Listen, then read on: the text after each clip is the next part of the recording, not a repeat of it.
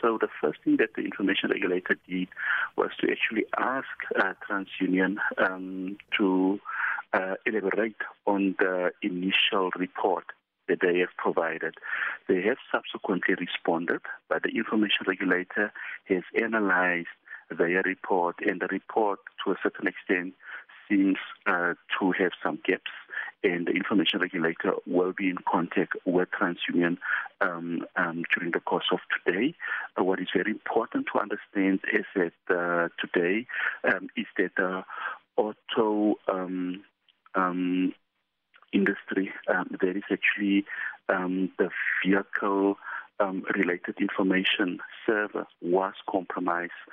So we have now looked at what was provided to us, and in definite terms, there is 3 million data subjects information that was compromised. But very importantly, they also reported that there is about 5 million ID numbers which is not yet linked to data subjects that are still being analyzed, that has been compromised. So it's not actually the 54 million that we're looking at, but they are still investigating and making sure that they have the exact number of data subjects so that they can then notify the affected data subjects about the security compromise. So, Mr. Weapon, you speak about 3 million compromise and 5 million IDs, but the said hackers are reportedly demanding 200 million, claiming that they have those personal information of 54 million South Africans. Definitely. So what has been reported, as I've previously stated, is different from what has been discovered thus far. Right. I've also stated that there is an indication from TransUnion that the 54 million bigger chunk or a great deal of that personal information relates to an actual compromise that took place in 2017. But investigations are ongoing.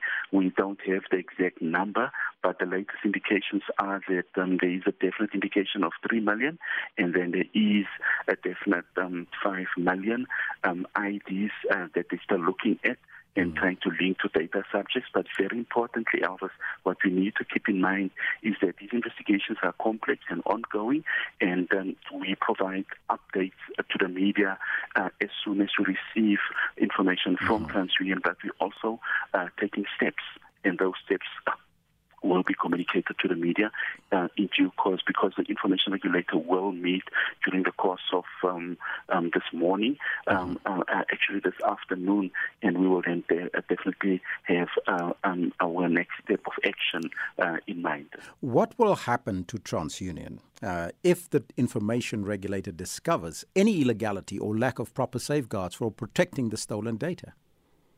Definitely. If there was insufficient or inadequate security safeguards to ensure that data subjects information is if I can use the word correctly, secured, then we will be able to determine a fine. It can be up to 10 million, but definitely there can be a criminal sanction of up to 10 years or a combination of both, which is quite serious. But the regulator definitely have those options available should we determine that the security safeguards of TransUnion was inadequate.